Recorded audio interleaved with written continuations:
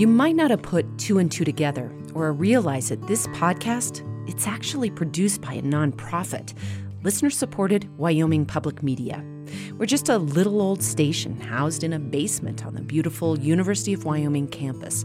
We aren't getting paid big bucks as a for-profit business. No siree, we're making this podcast not for money, but because everyone on our team believes in what we do, telling the missing stories of the real American West. But that means we rely on people like you. If you make sure to download every episode as soon as it comes out, or have been telling all your friends what a big Modern West fan you are, or would be seriously bummed if we disappeared from your feed, if all that describes you, I wonder if you'd take a quick minute to do something for me. Get into your browser and search for themodernwest.org and find the donate button. It doesn't matter how much you commit to, $5 or $100. It just matters that you show us that you want us to keep telling these stories. My recommendation? Pause this episode and do it real quick before you forget at themodernwest.org.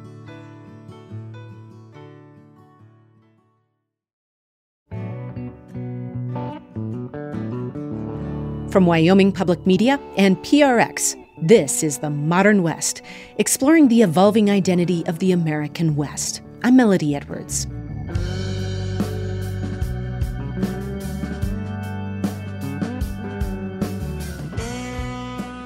We've now come to our final episode of our Bison story series. I'm excited to share with you my wide-ranging conversation with filmmaker Ken Burns about his new documentary, The American Buffalo.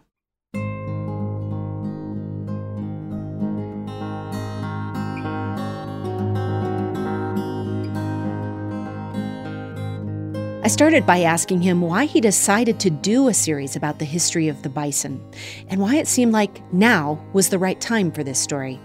Here's what he had to say. Well, the why now is pretty funky. We take years and years to make a film, and so there's never really a now when we're making it. There's a now when it's finished and ready to go, and we're always super surprised that so many of the projects that we've attempted over the last nearly 50 years have somehow resonated in that present moment whenever we released it. Mark Twain is supposed to have said that history doesn't repeat itself, but it rhymes. And I think there's lots of things about the story of the American buffalo that are pertinent to this moment. But we choose a project for an entirely different reason. It's a good story. We've done many, many biographies, and biographies are the constituent building blocks of our larger series.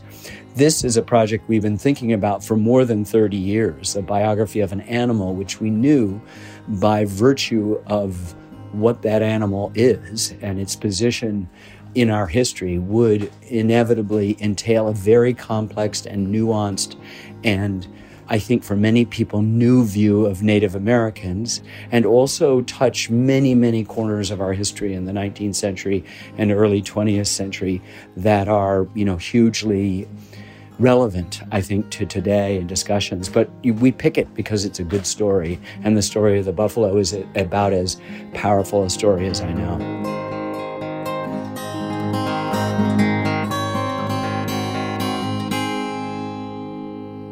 One of the things that I noticed was that you made a clearly a conscious choice to not just tell the story of the bison, but also to simultaneously tell the story of many numerous Native American tribes who relied on the buffalo. Can you talk a little bit about your decision to narratively tell the story that way? Well, you can't not tell the story that way unless you're doing some sort of superficial piece or maybe perhaps just a nature film about it. For more than 600 generations, 10 to 12,000 years, Native people have been intricately intertwined with the history of the buffalo. They've sort of developed alongside one another. Native Americans were sustained by this animal, which they used every single part from the tail to the snout. It worked its way into their folkways, their life ways, and even their creation stories in the case of many, many tribes.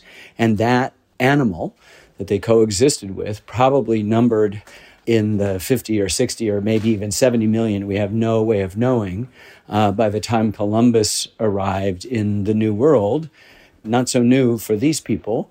By the time of the beginning of the 19th century, in 1800, when Lewis and Clark are about to set off, we think there are 30 to 35 million buffalo.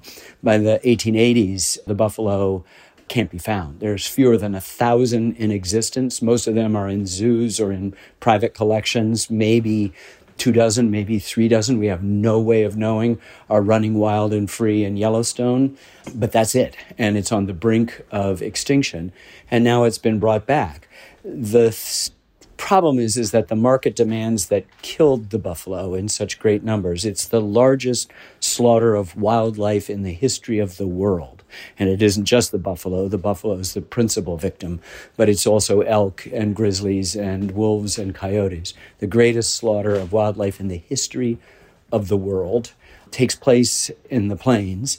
And people begin to realize that not only are they fulfilling a market demand, but by killing the buffalo and possibly letting it go extinct, as Theodore Roosevelt, before he was president, mused, we're also solving our Indian problem. And he uses the word savages to describe them. While it is not official policy of the United States government, it is articulated and spoken out loud that if you kill the buffalo, you're also able to, in some cases, kill the Indian. They starve to death, lacking this sustaining animal. And also, they're easier to move onto reservations. And it's a pretty cynical and pretty sad story to tell, but the film is also very much inspiring in that it tells the story of how an odd assembly of people across the country decided to save the buffalo, some for bad reasons, most for really good ones, and how that happened. The buffalo is no longer extinct. This is a parable of de-extinction. It's a positive sort of story once you've gotten out of the bottom of the slaughter by the end of the 1880s. You have a really wonderful place in the documentary where we hear how the Crow chief Plenty-Coup says that the end of the buffalo meant the end of history. I wonder if you can kind of delve into what he meant by that and why that seemed like an important quote to include in the documentary. That's a wonderful, wonderful question, and really at the heart of this. I think we have to see that the film is essentially a story about two views of the natural world.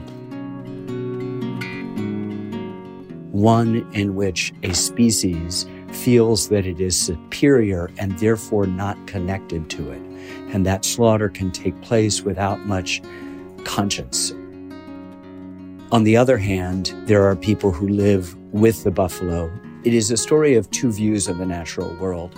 Native peoples were engaged. They saw the buffalo as their kin, as brethren, not separate from it, as opposed to Europeans and Americans who saw themselves as the masters of the world and therefore detached and unrelated to all the lesser species. And that made it possible for manifest destiny, for the sort of ignoring of all of these things. And I think the message of that quote is that when you have severed so completely the connection of a people or a set of people who have a relationship with this animal, and it is a complete severing, they are no more, no one can find them.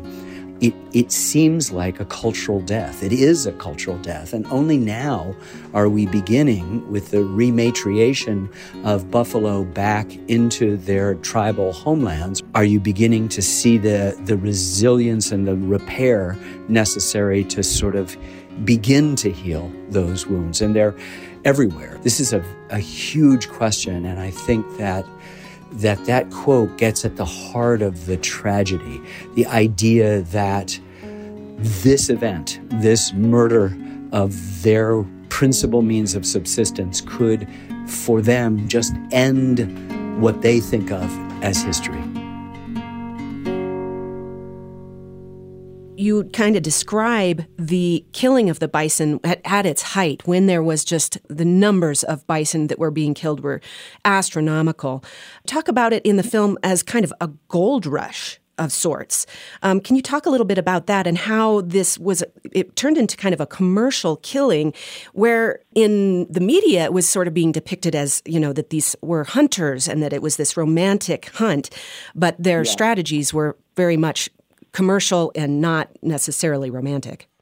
Yeah, definitely not romantic. They call themselves the hide hunters. It sounded part of the mythology that, of course, has grown up in the West about cowboys and all sorts of different things that form the kind of mythic basis of who we think we are. And at the heart of that, I might add, is the Native American and the buffalo, who end up in 1913 on a nickel, romanticizing, fetishizing, perhaps, two entities that we've spent the last 100 years trying to destroy, provoking George Horsecapture Jr., a Native American from Montana, to say, do you have to destroy the things you love?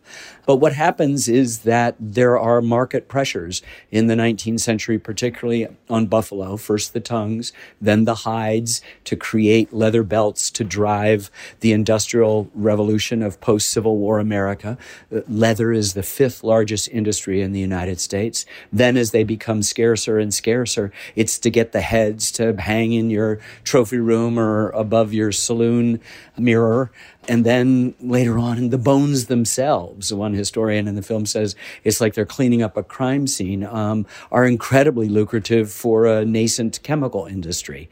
That's the pressure without a thought of consequence to that. And I think people went out and just literally got the best rifles they could and could take down buffalo and knew how to do it. And it was just not the hunt, not the sort of romanticized idea of a Native American with a bow and arrow chasing after a buffalo and hunting it down and sort of praying over it. They worship the buffalo because the buffalo sustain them. And in exchange for killing them, they revered them, as we say in the film. It's a quite different thing than the industrial scope of this slaughter, and there's nothing romantic about it. They're also just taking the hides and leaving hundreds of pounds of meat to just rot on the plains, and the fetid stench is, unbearable even for some of these hide hunters and skinners. They say only the wolves and the coyotes and other kind of scavengers, birds, are not bothered by this. And so one can imagine that this American Serengeti, which the Great Plains was, is now kind of more silent and absent, a monoculture as new plants are replacing the flora of the period. It's a pretty interesting story, but I think we have to see that this is a kind of industrial-based slaughter, and there's nothing romantic or pretty about it. Maybe Buffalo Bill can spin it into, I'm providing meat for the railroad crews, which he did, and he claimed to have killed over 4,000 buffalo, which I believe him. He then later on realizes that the money he's making with his Wild West show, it needs buffalo, and it needs the buffalo to survive. And so he becomes yet another in this motley crew of people that are going to save the buffalo by trying to develop their own herds, however small, in addition to the zoos. And they happen all up and down the plains from the panhandle of Texas to the Blackfeet Reservation in Montana.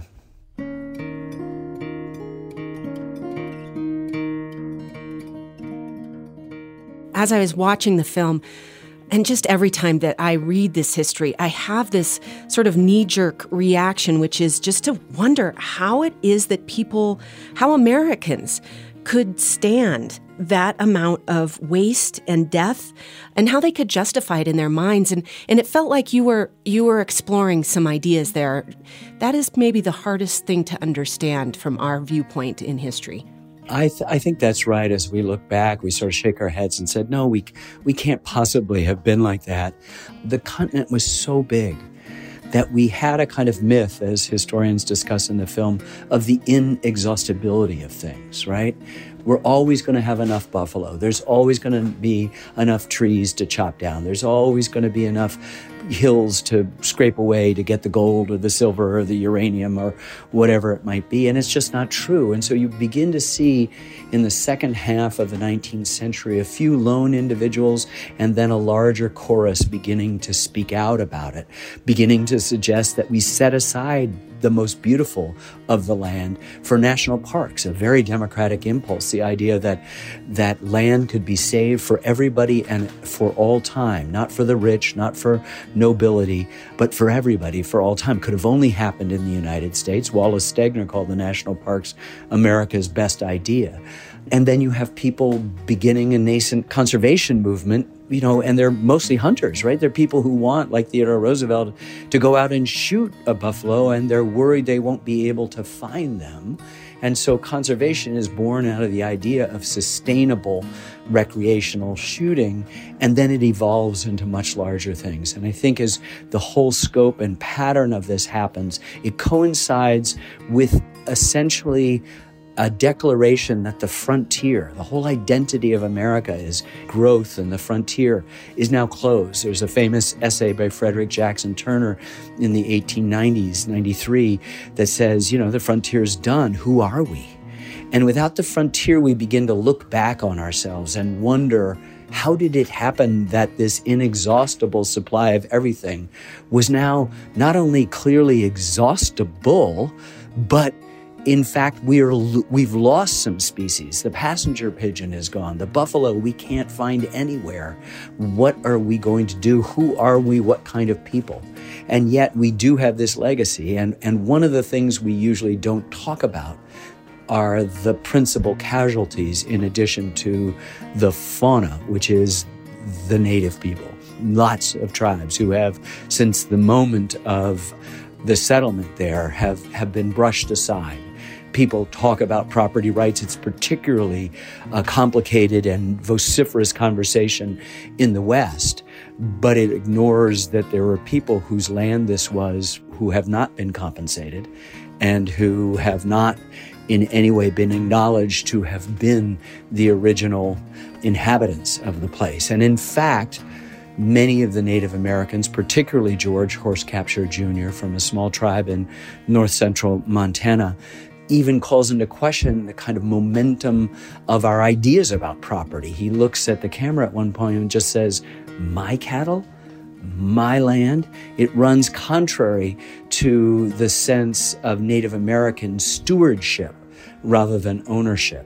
And that ownership is, with the exception of monarchs, a relatively new concept for so-called ordinary people. And a film about the buffalo, paradoxically, can actually raise a whole host of questions that aren't arguing that something should be different, but just suggest that there are many ways to see these complex and at times controversial ideas. There was kind of a movement to try and rescue this species and to preserve it in some small herds. And then there was even the American Buffalo Society. They made every effort to try and save the buffalo. But then in the film, you really explore the question of when they disbanded. Even though there was only a few thousand, they kind of were like, okay, good enough. And I'm just wondering if you might talk a little bit about whether or not that might be an issue that we're facing even now, where we say, yeah, good enough, where we're not aspiring to bring them back as a wild species that is free roaming. Exactly. That's the heart of the question. And I think we began to see that our film, 2 parts, was in fact just the first 2 acts of a 3-act play. The 3rd act will be written by the rest of us based on the extraordinary and absolutely correct question that you ask. So we did save the buffalo. There are now 375,000 bison. They're not going to go extinct, but it's not 35 million. And most of them are in small settings, zoos, enclosures, or corralled in pastures. Some of them are in feedlots waiting to be sustainably slaughtered, which is okay. It's still not the final frontier. Is, can you create habitat? Can you establish an ecosystem in parts of the essentially depopulated plains that would permit the buffalo to roam, the deer and the antelope to play? And that's the question facing us. We've passed the extinction test, and yes, the Buffalo Society could feel it could disband. But have we really return this animal to what it wants. There are really good figures. The federal government, probably in its wildlife reserves and refuges and in the national parks, have about 20,000 plus bison. Native tribes have a little bit more than that. Over 80 tribes, a part of the Intertribal Buffalo Council, have begun the process of accepting and rematriating to other tribes that have been severed from their connection with the buffalo for even longer than the Plains Indians. But then there are some NGOs, like the Conservation Society and the World Wildlife Fund and American Prairie, who are attempting to assemble enough acreage that you'd be able to create a habitat, create an ecosystem that would not just permit the buffalo to flourish and run wild and free, but would restore to the Great Plains to just the multitude of flora, where it is now essentially monocultural, and all the other species that would attend that kind of thing. And that's a wonderful thing to aspire to. And as Americans are worried about where the next frontier is, one may be in remembering what a glorious Eden, as so many people said about the New World, that we had and inherited and in many ways misused. And maybe the repair for all of us, not just the cultural and spiritual repair for Native peoples as they reacquaint themselves with, as they say, their brother, the buffalo, but for the rest of us as we realize that we have these other impulses too, which are to save and preserve. That's the essential nature of being a conservative, is to conserve. I wonder if I could ask you kind of a little bit of a personal question, just as somebody who's also, done a lot of storytelling around, the story of the buffalo. I just know that telling this story is painful. And I just wonder if you might be able to talk a little bit about your own grief in telling this story and how it is that you kind of come to terms with telling such a painful story. Well, I should start and just say I'm the son of an anthropologist. I had on my wall of my bedroom, as many kids did growing up in the 50s and early 60s, a map of the United States. It had the list of all the native tribes, 300 of them on it. And I, of course, saw in books the buffalo and was drawn to it romantically. I saw a buffalo in a zoo. I've had the great privilege as a filmmaker now for more than 30 years of filming buffalo, and there's something incredibly special about these animals. What is amazing, as our second episode's title, Into the Storm, talks about, is their resilience in the great blizzards of the late 19th century where cattle were dying by the tens of thousands. The buffalo that were still around survived, and people began to say, what did we do here? We put the wrong animal in here. And I think that you do have to manage grief and loss at this, and you feel it intimately and personally because our film is populated so dramatically by so many different and varied Native voices, from the Kiowa poet and Scott Momaday to Gerard Baker of the Mandan Hidatsa, to member of the Salish and Kootenai and Blackfeet in Montana, to Comanche voices, descendants of Quanah Parker. You begin to see and feel and appreciate the tragedy, and yet what you never hit that rock bottom because you realize the buffalo's still here. I live in New Hampshire, and there was in the late 19th, early 20th century a herd here that was part of why the buffalo got saved. And I discovered just a month or so ago that there's another herd just 3 towns away from me, and I had one of the most glorious evenings of my life. Summer evening is just as beautiful as it could be in New England with a herd of buffalo that are my neighbors. And there's a sense that in the tragedy, something can happen. And I would suggest that that's why we saved the buffalo. We perceived the sadness and the trauma and did something about it, just as I would suggest that everyone within the sound of my voice, as much as they want things to run smoothly and be well, they are probably themselves all defined as much by loss and sorrow as by anything that's pleasant. And that's the human condition. None of us get out of here alive. And the question comes back to us. Who am I? What will I do with my life? What is my purpose here?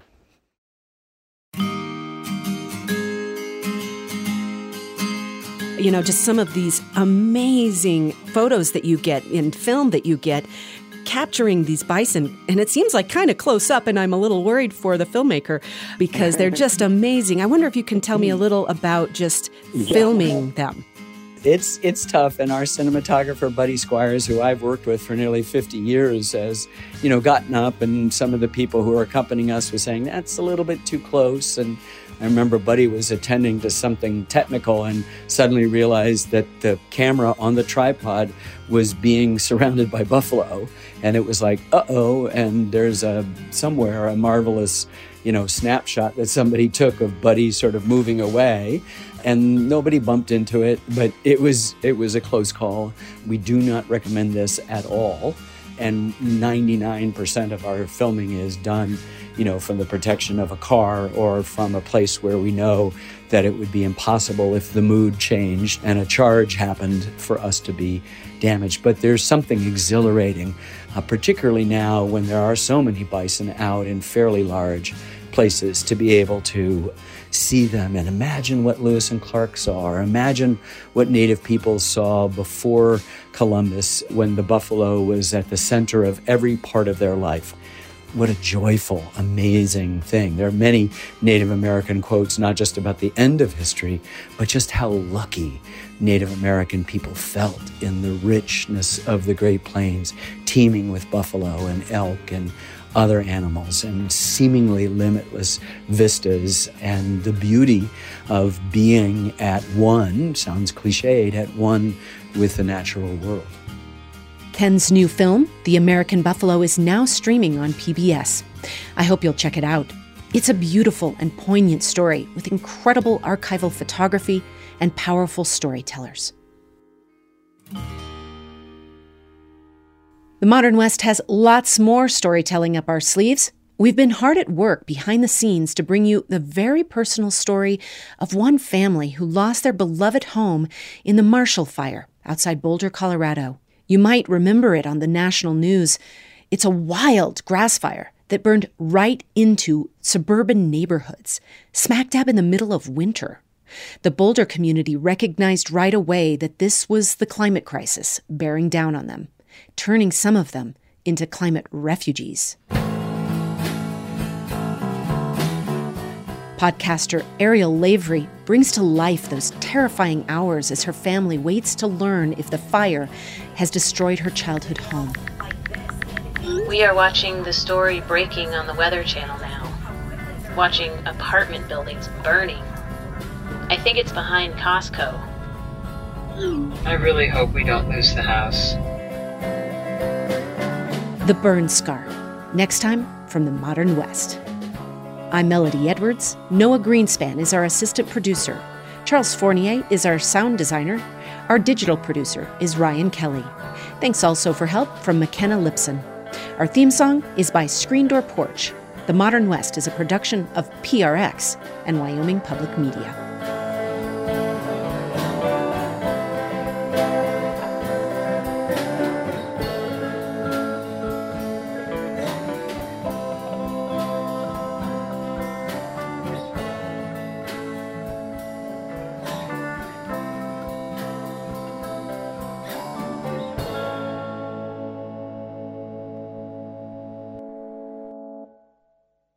One of our goals is to get a dialogue flowing about the stories that we're telling. We're hoping that you'll join the conversation. So connect with us on social media and let us know what your thoughts are, whether you agree with what you're hearing or not. We're at Modern West Pod on Instagram, Facebook, and Twitter. That's Modern West Pod. From PRX.